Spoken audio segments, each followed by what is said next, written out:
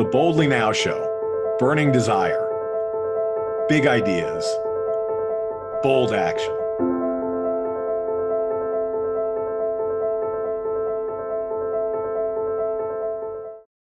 I'm Michael Sean Conaway with Rachel Morrison at Boldly Now.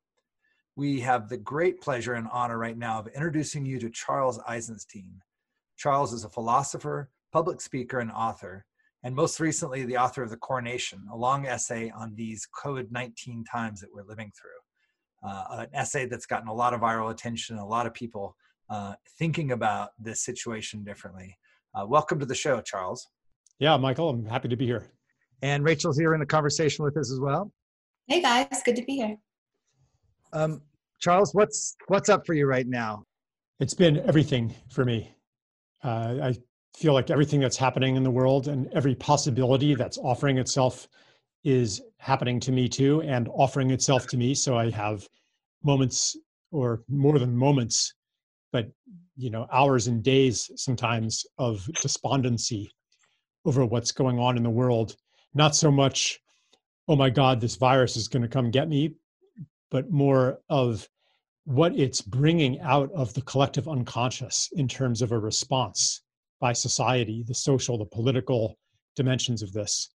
It's really been getting to me. And also on another level, I realize that there's part of me that's always wanted this meaning a liberation from normal. A lot of people can resonate with this. I think this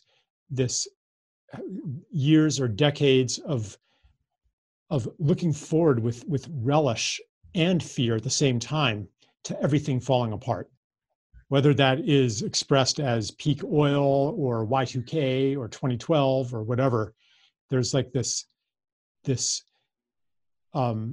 desire to be free of the normality and the seeming inevitability of the course that society's been on. Like this feeling that this wasn't really working for me. It was supposed to be different. It's supposed to be better. There's not supposed to be millions of children starving. There's not supposed to be this political decay, this ecological decay. And also just on the personal level, that I'm supposed to feel more alive than I do in the life that has been prescribed for me. So there's this welcome as well to the breakdown in normal, which doesn't depend on, it's not that I'm not aware of the suffering that is going on in the world through this, but it's not like things were good before either. So for me, it's been a lot of everything as I've tried to make sense of this. And I've been obsessively trying to make intellectual sense of it, but also to make emotional sense of it. The relish thing, I totally get. I mean, I there was a moment, after lockdown that my daughter and I were in the kitchen and we were laughing about how great it was that we didn't have to go back to normal the next day. And then that you get that, and then you get the next day of like, oh wow, this is really difficult. This is really challenging. We've lost a lot. And for you and your work and the things that are important to you right now, has this been a good time for you? Well, my work has received a lot of attention because of the coronation, because of that essay I wrote.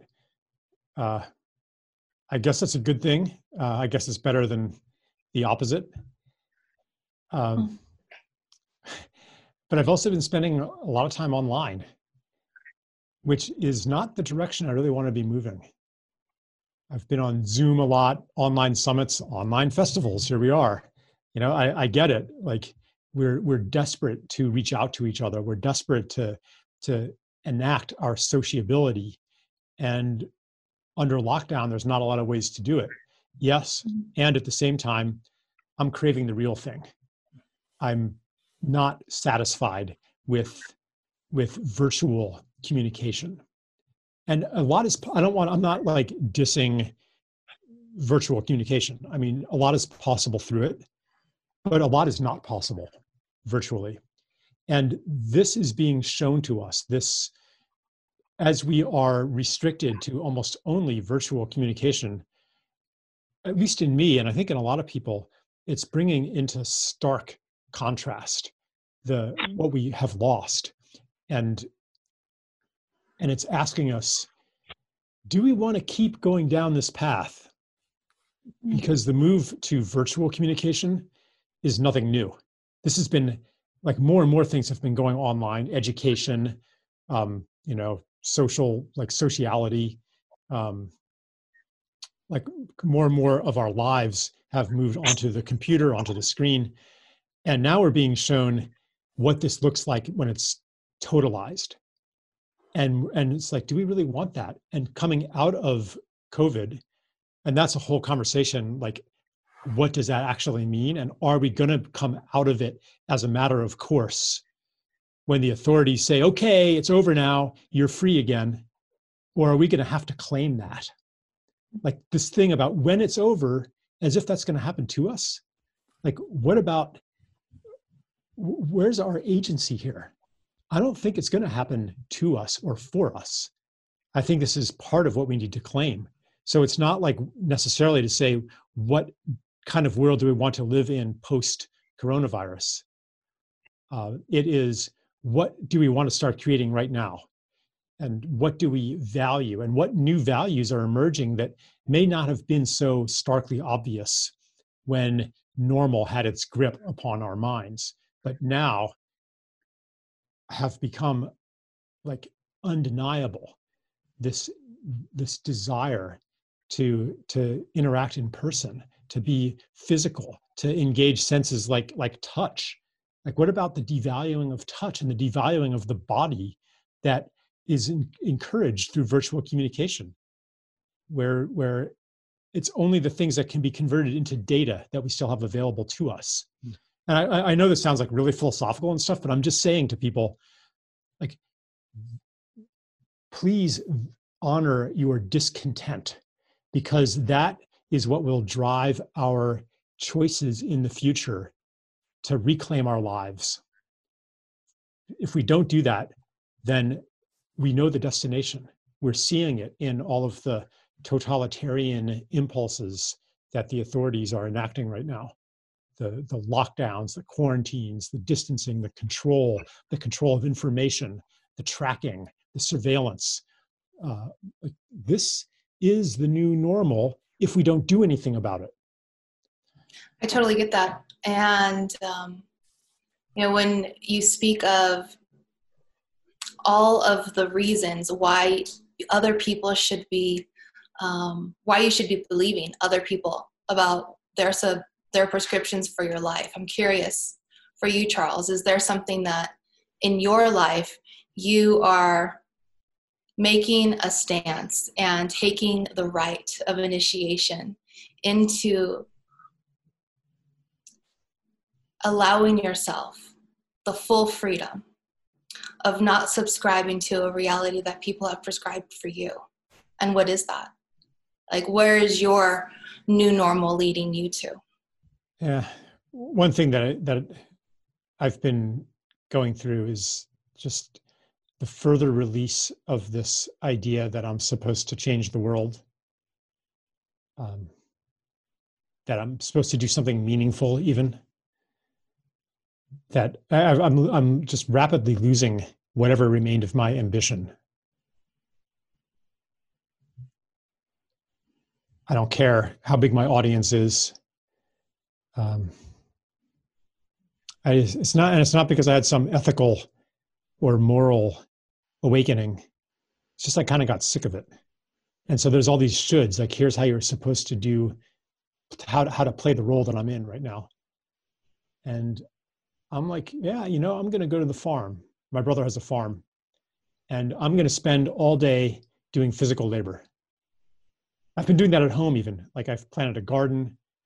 The times that I have the greatest joy are when I'm like building something, planting seeds, putting up a fence, thinking about a cold frame I might make, like really simple stuff. And my upbringing doesn't even allow me to do that. And the social perceptions of what, an author or a thought leader is supposed to do, like it doesn't really have room for that. And I've been going through a lot of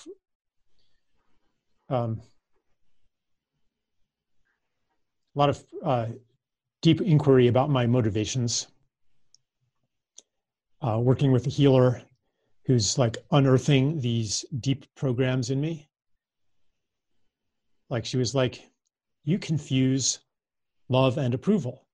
You think that you have to earn the right to exist. You think that you have to earn God's love. You think that you're lazy. Like she's like saying these things and like identifying these programs that I have. So yeah, if it weren't for this lockdown, I might not really have the chance to do this kind of work because I'd be traveling and stuff. And I'm so happy not to travel, to go through the humiliation ordeal of airport security even, and sitting in those planes, you know, and just it's this alternate reality that this is the longest I've gone without going on an airplane for like 10 years. And I don't know, now I'm veering off the question you asked, but I have like a sheet of these programs, maybe just to make this relevant to everybody listening. What programmed behaviors and programmed ways of thinking are being exposed now? Mm-hmm. Like what have you taken for granted as just who you are or how you have to live? That you're like, oh, actually, that was just a way that I was coping with my circumstances, and my circumstances have changed, and I don't need to be like that anymore. This is incredible what we're going through.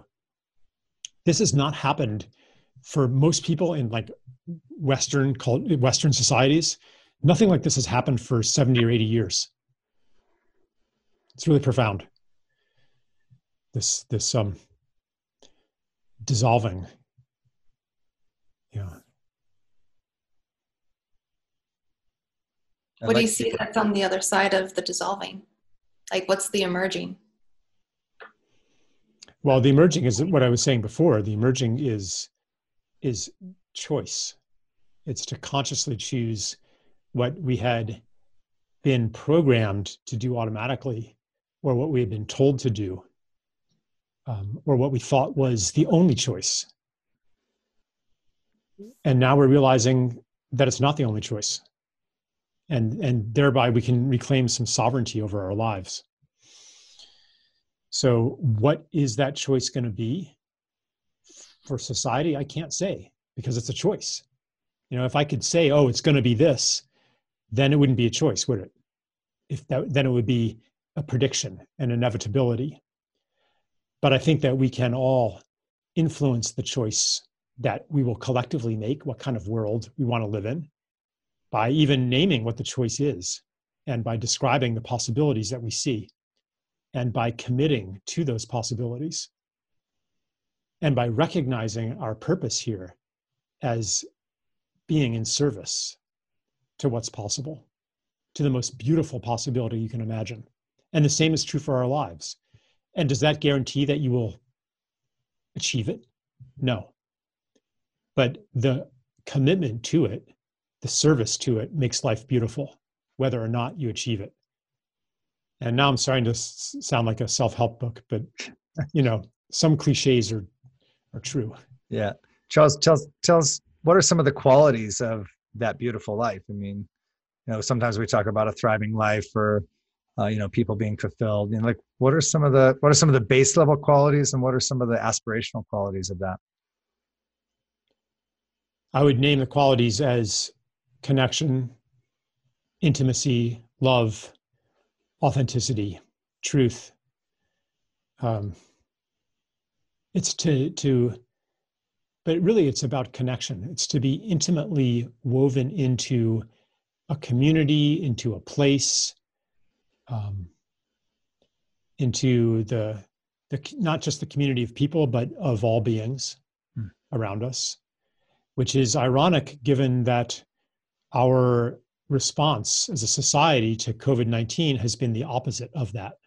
It's been separation from each other and separation from all beings, like washing your hands all the time, running around terrified of germs, and not replenishing your microbiome and your immune system with the dirt and the germs and the interactions that we actually need to be healthy, and with the social interactions that we need to be socially healthy. You know what the biggest predictor of chronic disease is? It's not smoking. That's not the biggest risk factor. It's not drinking. It's loneliness. It's isolation. So yeah, so again, like, we're being shown what that really looks like when taken to an extreme. And therefore we're being asked, do we want that? Do we accept that as the inevitable trend of modern life, to be more and more separate and more afraid? Or shall we exercise our sovereign will and claim togetherness, claim connection, claim relationship, and repudiate everything that would get in the way of that, or at least question? Well, that's great. And if I'm an individual, you just said, like, being a contributor to the circle of life, and those notions, like, so I'm an individual right now. I'm watching this show, and I got kids to deal with. They're doing homeschool on the computer.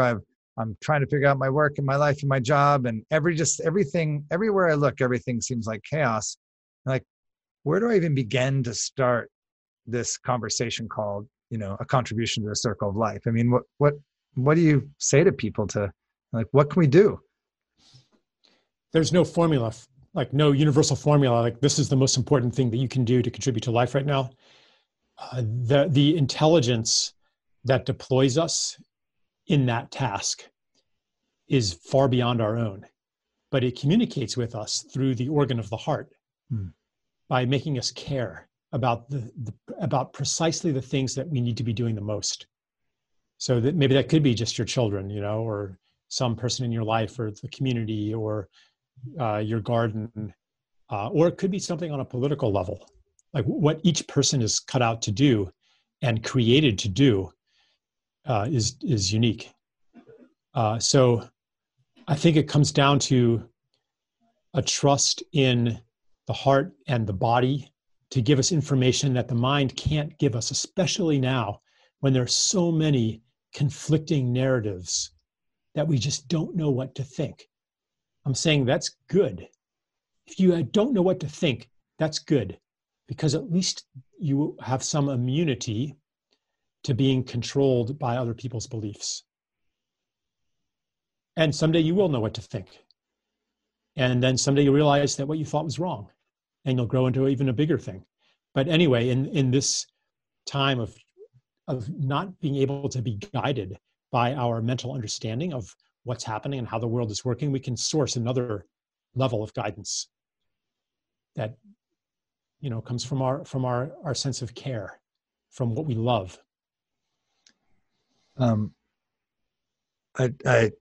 Something that's come in a couple of different spots is, talking about economic incentives or kind of underlying values. Like there's other projects we could be doing that are outside of a value incentive, and it seems like one of those moments of like being humiliated is, it's like, oh, we really worked on what we thought was important, becoming more and more efficient, and extracting more and more wealth out of more and more efficient processes. And wow, it takes one little virus and in a couple of months to bring all of that, finely wrought economic efficiency to a tragic end. Mm-hmm. Yeah, it's showing us our vulnerability, because you know what? If a virus of approximately this level of danger appeared 40 years ago or 50 years ago, we would have barely even noticed it. How do I know that?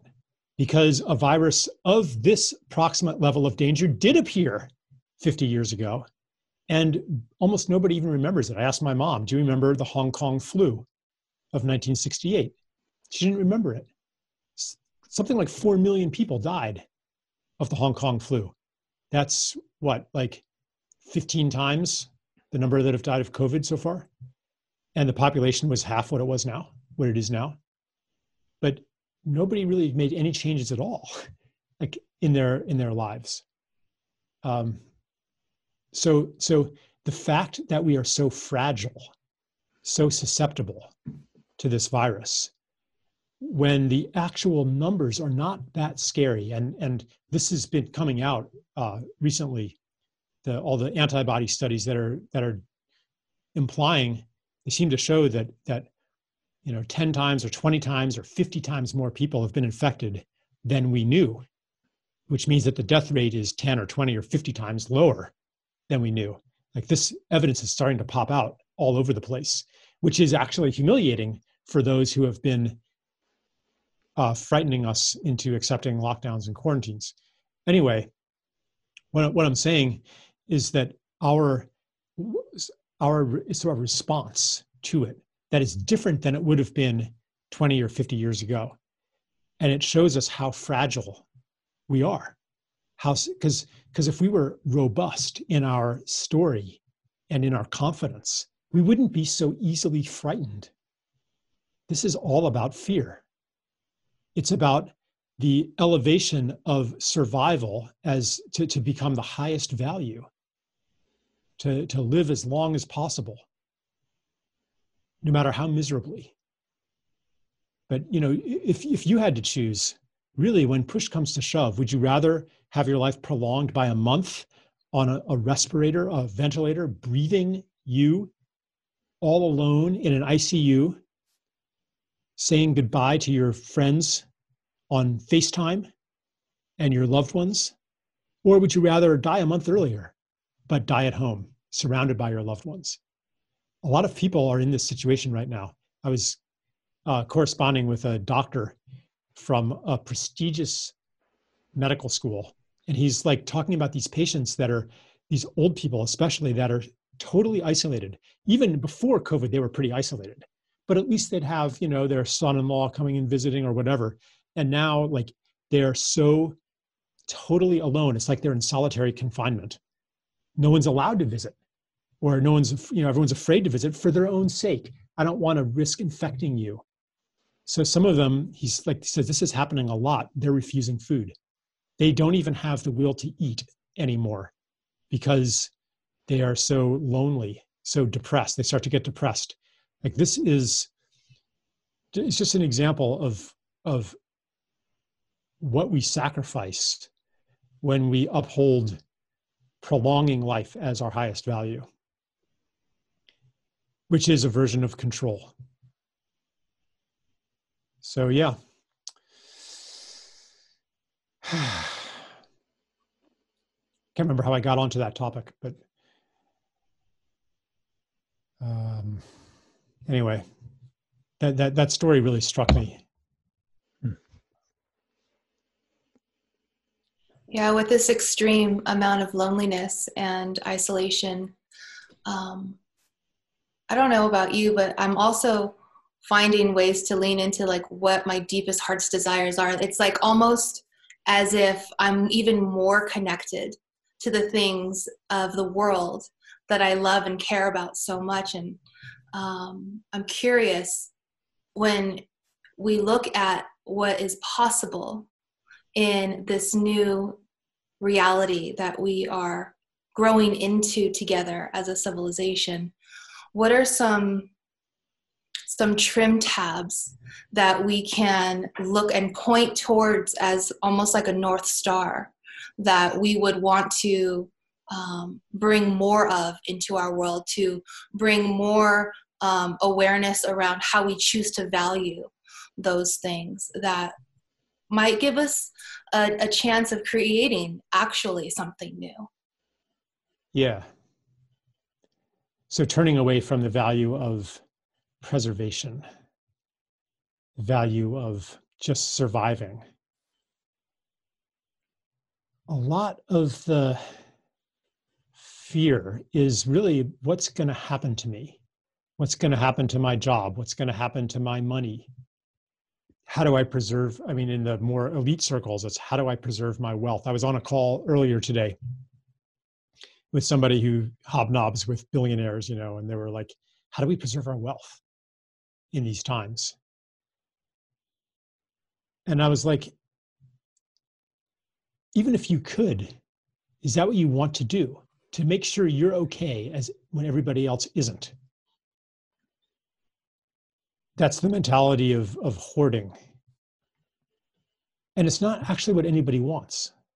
And so to maybe kind of answer your question, what are the trim tabs of the new values that become available when we release the value of control, safety, survival, us versus them? Like, what are the new values? I mean, one of these is the value of generosity, of gratitude, of sharing, like just to recognize I am not here to survive life.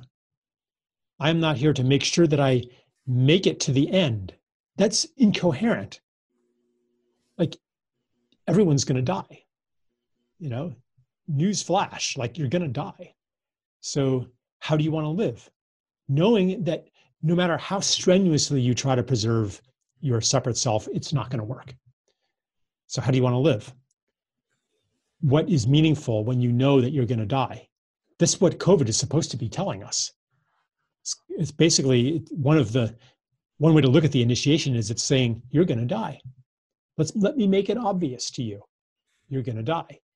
What are you willing to sacrifice before you acknowledge that? Because when you acknowledge that, it changes everything.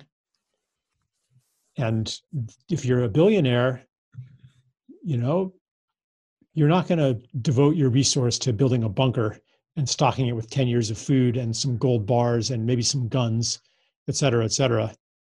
Like, that's no kind of life in a wasteland. So maybe then when you realize that, you'll value community. You'll be like, yeah, I want to take my resource and enhance the lives of everybody around me.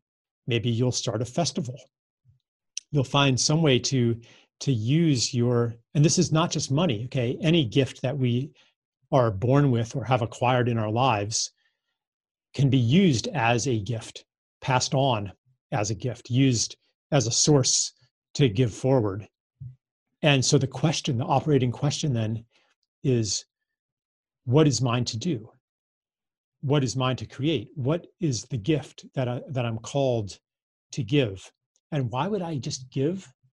Because I'm so grateful for everything that I've received. And that's another teaching of coronavirus. It's the teaching of gratitude. Like, it's showing the preciousness of maybe things we took for granted. Like, I'm having deep bonding with my 7-year-old that wasn't so available to me when I was traveling a lot. We were affable buddies. But now, like, we're playing every day. And this is not something I earned. You have children, you know what I'm talking about.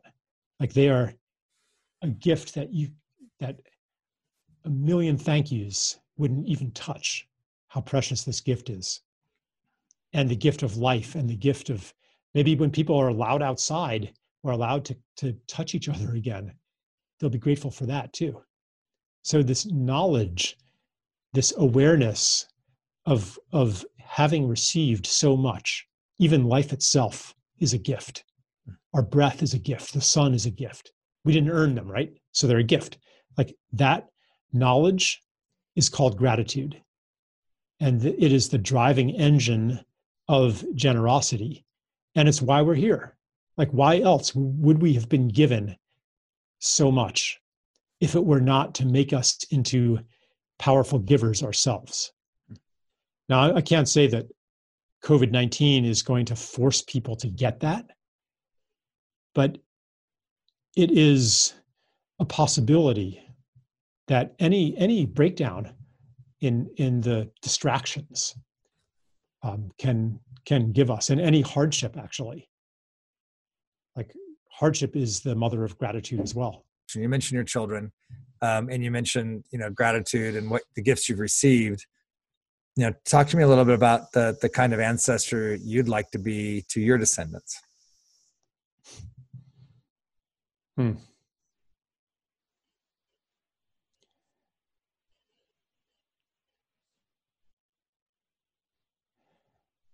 It's really it's the most important thing is that my children grow up knowing to their bones that they're loved.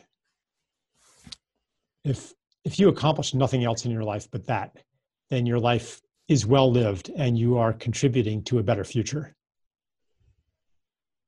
To the extent that you can do that, to the extent that anybody can overcome the trauma that they may carry and pass on a little less of it to the next generation, that's really all that we need.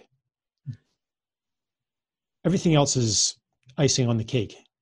So I would like to be an ancestor that has passed on less trauma than he received. And I would like my children to know, like without question, that they're loved for exactly who they are, not for their accomplishments. That's one of those programs that I've been uprooting, that my worth depends on my accomplishments, not on my being. And there's this fear that if I really trust that, then I won't accomplish anything. So I really won't be worth anything. I'll be a parasite on humanity. Like there's this deep program there. I would like to, and that's the program that has disciplined us to comply with the demands of the world-destroying machine. So I would like to pass on different programs to my children, such as you are sacred and worthy for who you are fundamentally, and who you are is a giver and a contributor and an artist in the world.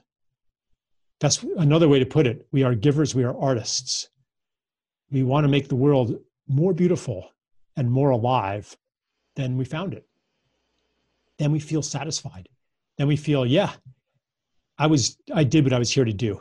So that'd be the other thing I would like to pass on to my descendants, that I contributed to this vast collective art project of making the world more beautiful and more alive. Well, I can imagine passing that gift a few hundred generations into the future to see what might happen if we live inside of that gift. So thank you for that really beautiful offering. Thank you for the wonderful hour of time we've spent with you. And just your contributions of thought, contributions of spirit. We are all put here with gifts, and one of your gifts is being able to see into the kind of the myth of the story that's going on out there, and help us to kind of illuminate a new way to look at things, or a new way to see things. And I like how you do it with great humility. But we were very honored to have you here with us for this festival, and super appreciative of your time and all that you have to offer us. Yeah, I really enjoyed it, and thank you for being so gracious and letting me talk for so long. Great. Anything incomplete for you, Rachel?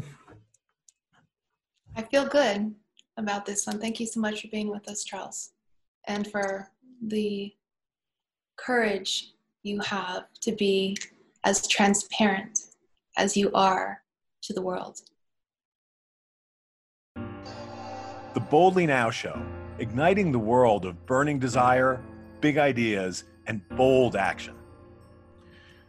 Be sure to download Boldly You in the App Store, Google Play, or online at bold.ly/YOU.